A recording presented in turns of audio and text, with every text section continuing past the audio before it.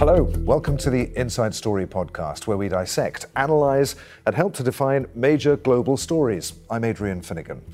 It was established 25 years ago to give a voice to the voiceless around the globe. The Al Jazeera Network has questioned leaders, angered politicians and tackled topics often seen as taboo. But the path to become the first news channel in the Arab world to tell the human story has come with many risks. Dangers ranged from having to close its offices and bureaus in high-risk regions to them even being bombed.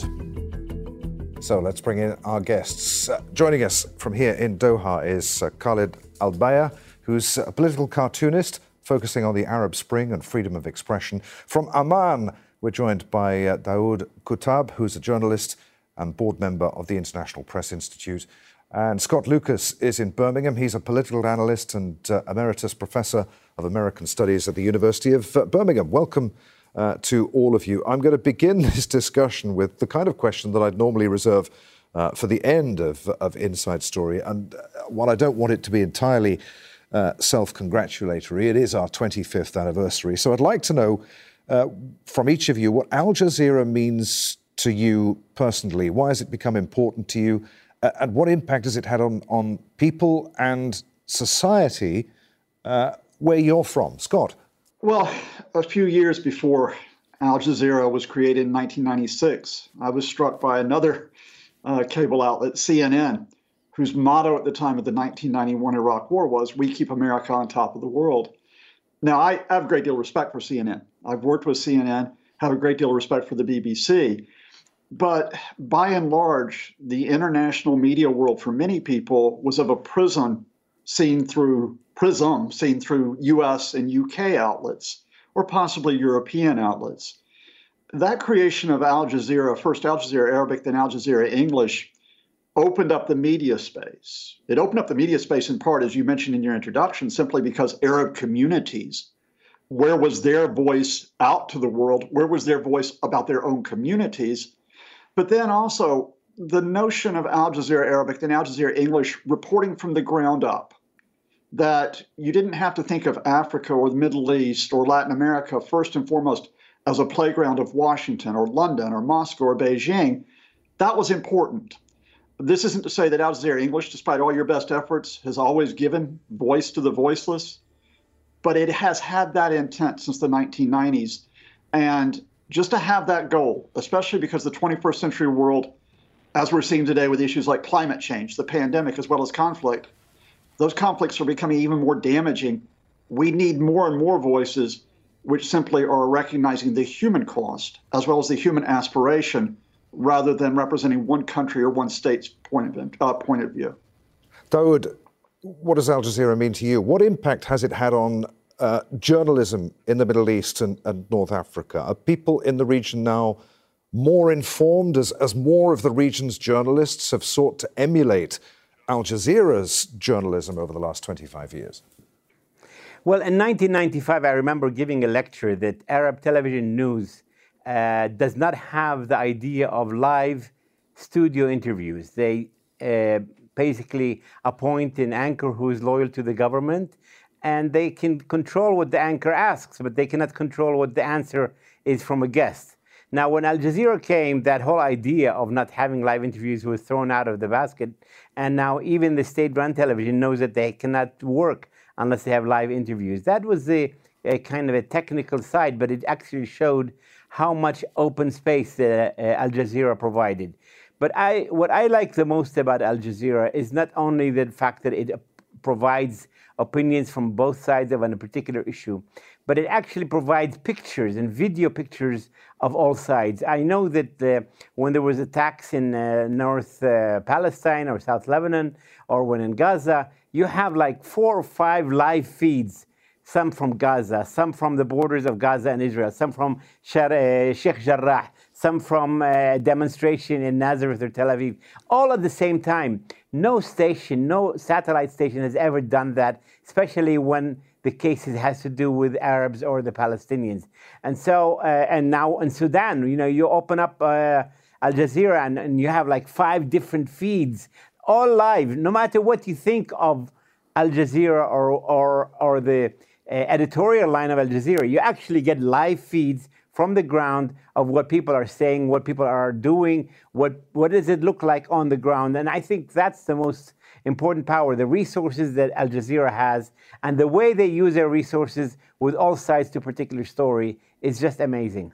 Khalid, what does Al Jazeera mean for you, and what impact has it had on society in the Middle East and North Africa? To what extent has it been a catalyst for change? Would those changes have happened if Al Jazeera hadn't been in existence?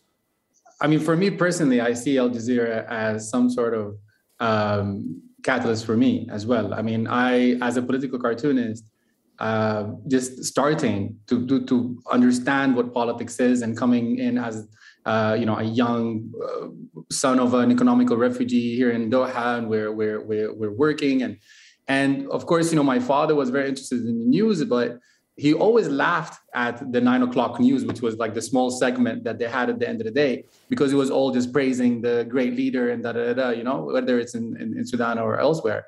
So when Al Jazeera came, I mean, everyone was just in their chairs waiting, at the edge of the chairs waiting for what the next thing that's going to happen. Because for the first time, we actually had a conversation. We actually heard from different sides. Well, we actually heard from sides that we never heard of before. So that created a lot of conversation, which was needed and still needed actually until today. And I remember going to Sudan in 1997 as a family, and going everywhere, and Al Jazeera was on every TV. You go to the barber shop, you go to a restaurant, and everyone was just there, listening to Al Jazeera, because this is where a conversation happens. This is the only place where a conversation happens. And it's in all of these highlights of my life, and the life of my generation, you see Al Jazeera, like, the 9/11. I still remember sitting in the dorm room in my university, and everyone is screaming, "Jib Al Jazeera, Jib Al Jazeera, get Al Jazeera on TV, get Al Jazeera on TV." So this is what everyone was looking for at that time, and of course it became also a catalyst for other people, for competition to start, and which is very important as well. So I think the world would have been very different without Al Jazeera, and of course, even for me, my work became kind of having our news from our side. And this is really kind of what Al Jazeera started to do as well, giving the news from our side. So for the first time ever, it's not a Westerner telling the story of what's happening in Palestine or what's happening in Sudan or what's happening elsewhere. It's actually someone from there telling the world what is going on from our point of view, from what we see and how we feel.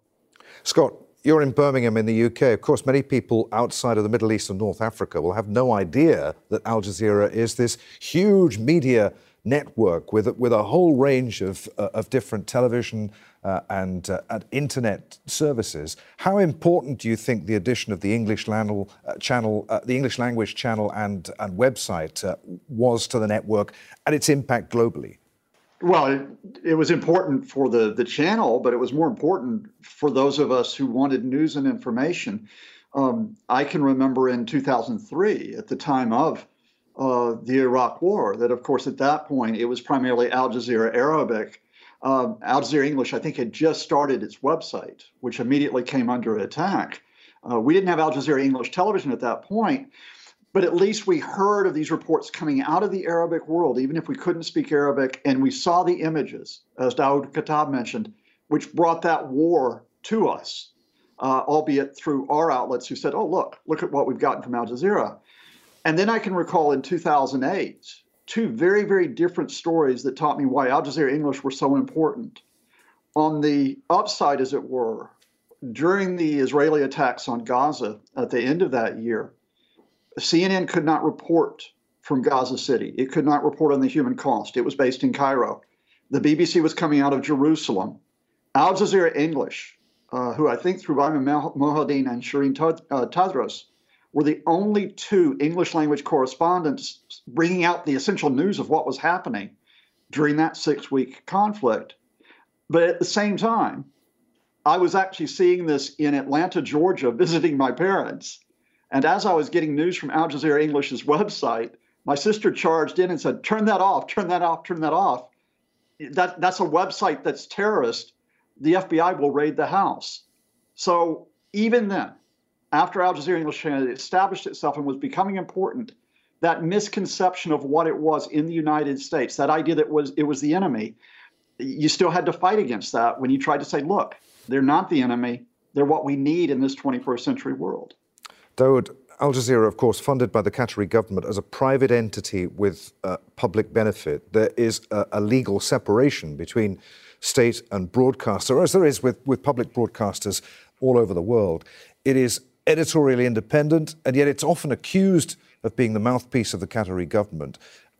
Do you think viewers and users of its digital services realize that? Do you think that that it's different to other broadcasters in the region? Does it matter to them?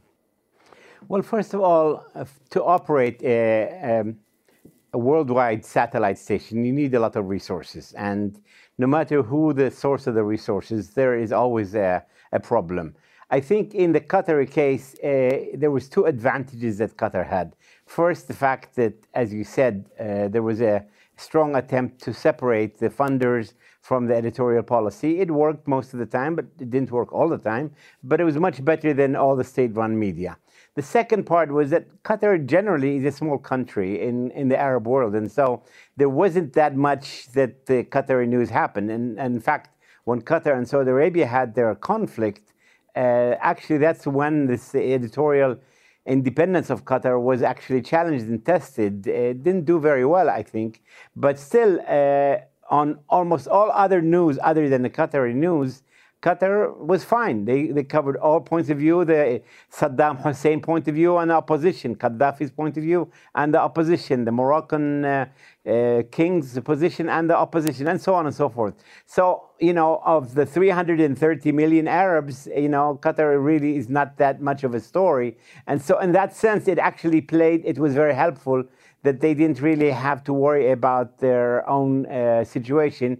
And as a result, on the Palestine issue, they were great. On Lebanon, they were fine. Syria, they were fine. Most of the countries that they covered, they were fine. In fact, I would argue that in the Arab Spring, the media was so strong that it actually was ahead of the public, because what we saw is that the local leaders, the local parties were not able to organize fast enough to take over power. And we've had those problems that we've seen in Egypt and other countries, that really they couldn't govern as quickly with good, trained, experienced leaders as we needed. But the media was way ahead of them.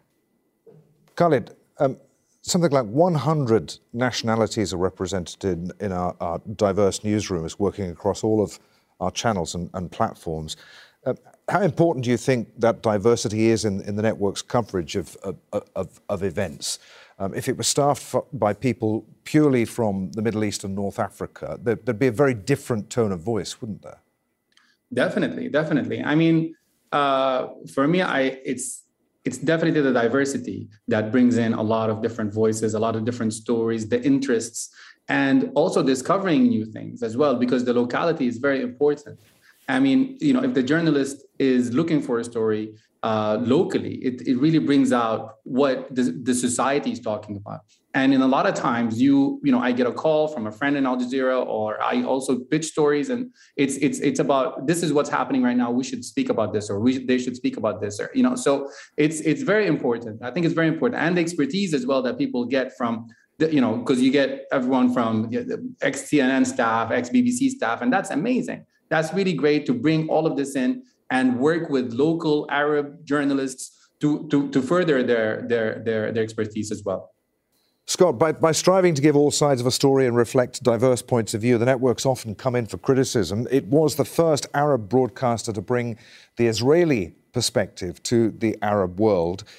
Just how important was that editorial standpoint, you think, 25 years ago? And why does that mission to strive for truth, for honesty, balance, of allowing viewers and readers to make up their own minds, why is that still controversial today?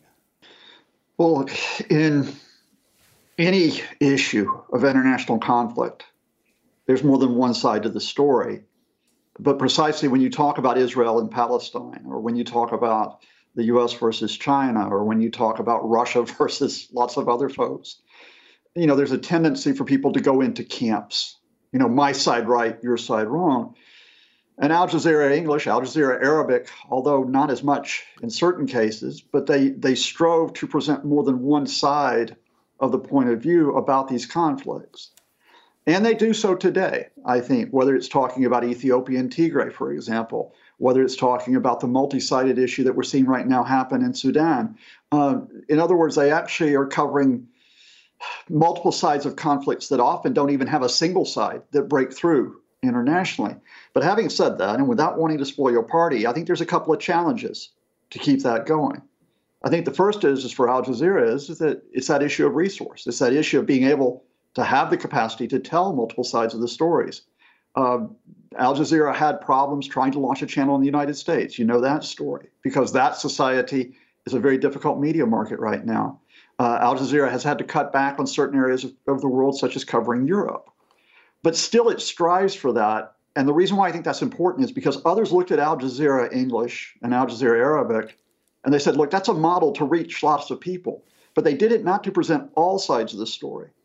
When the Russians did it with RT, they did it to present very clearly a single Kremlin side of the story.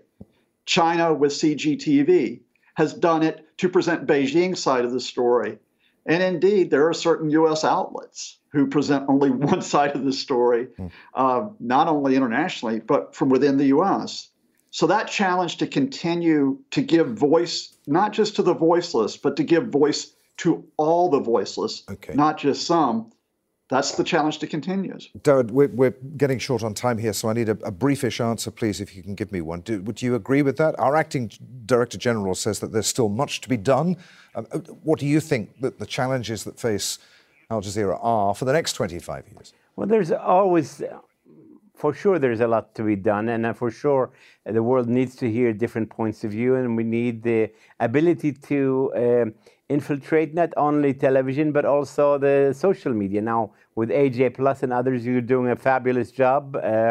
And I think what needs to be done is to really understand the young people and the new technology that is being developed every day as we speak, and how to kind of stay in front, or at least alongside the new technology. I think that's the biggest challenge you have. It's not about geography, it's more about technology. Khalid, would you agree with that?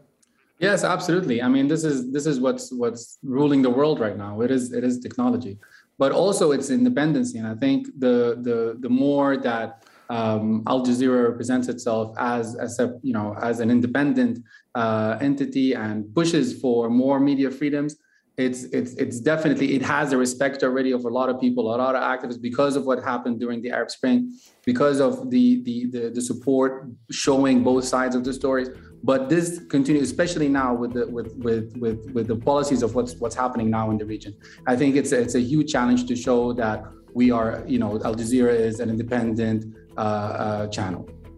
Gentlemen, there we must end our discussion. Many thanks indeed for being with us on this, our 25th anniversary. I really appreciate it. Khalid Albaih, Daoud Kuttab, and Scott Lucas. And that's it for the Inside Story podcast. This episode was produced by Damien Lay, Maha Barada, Abdurrahman Wasami, and Paul Taylor. Studio sound was by Ranjith Kurian. The program was edited by Manish Mathai, Linan Gayan, and Joda Frias. Be sure to subscribe to the Inside Story podcast to catch every episode. And thanks for listening. We'll be back again on Tuesday.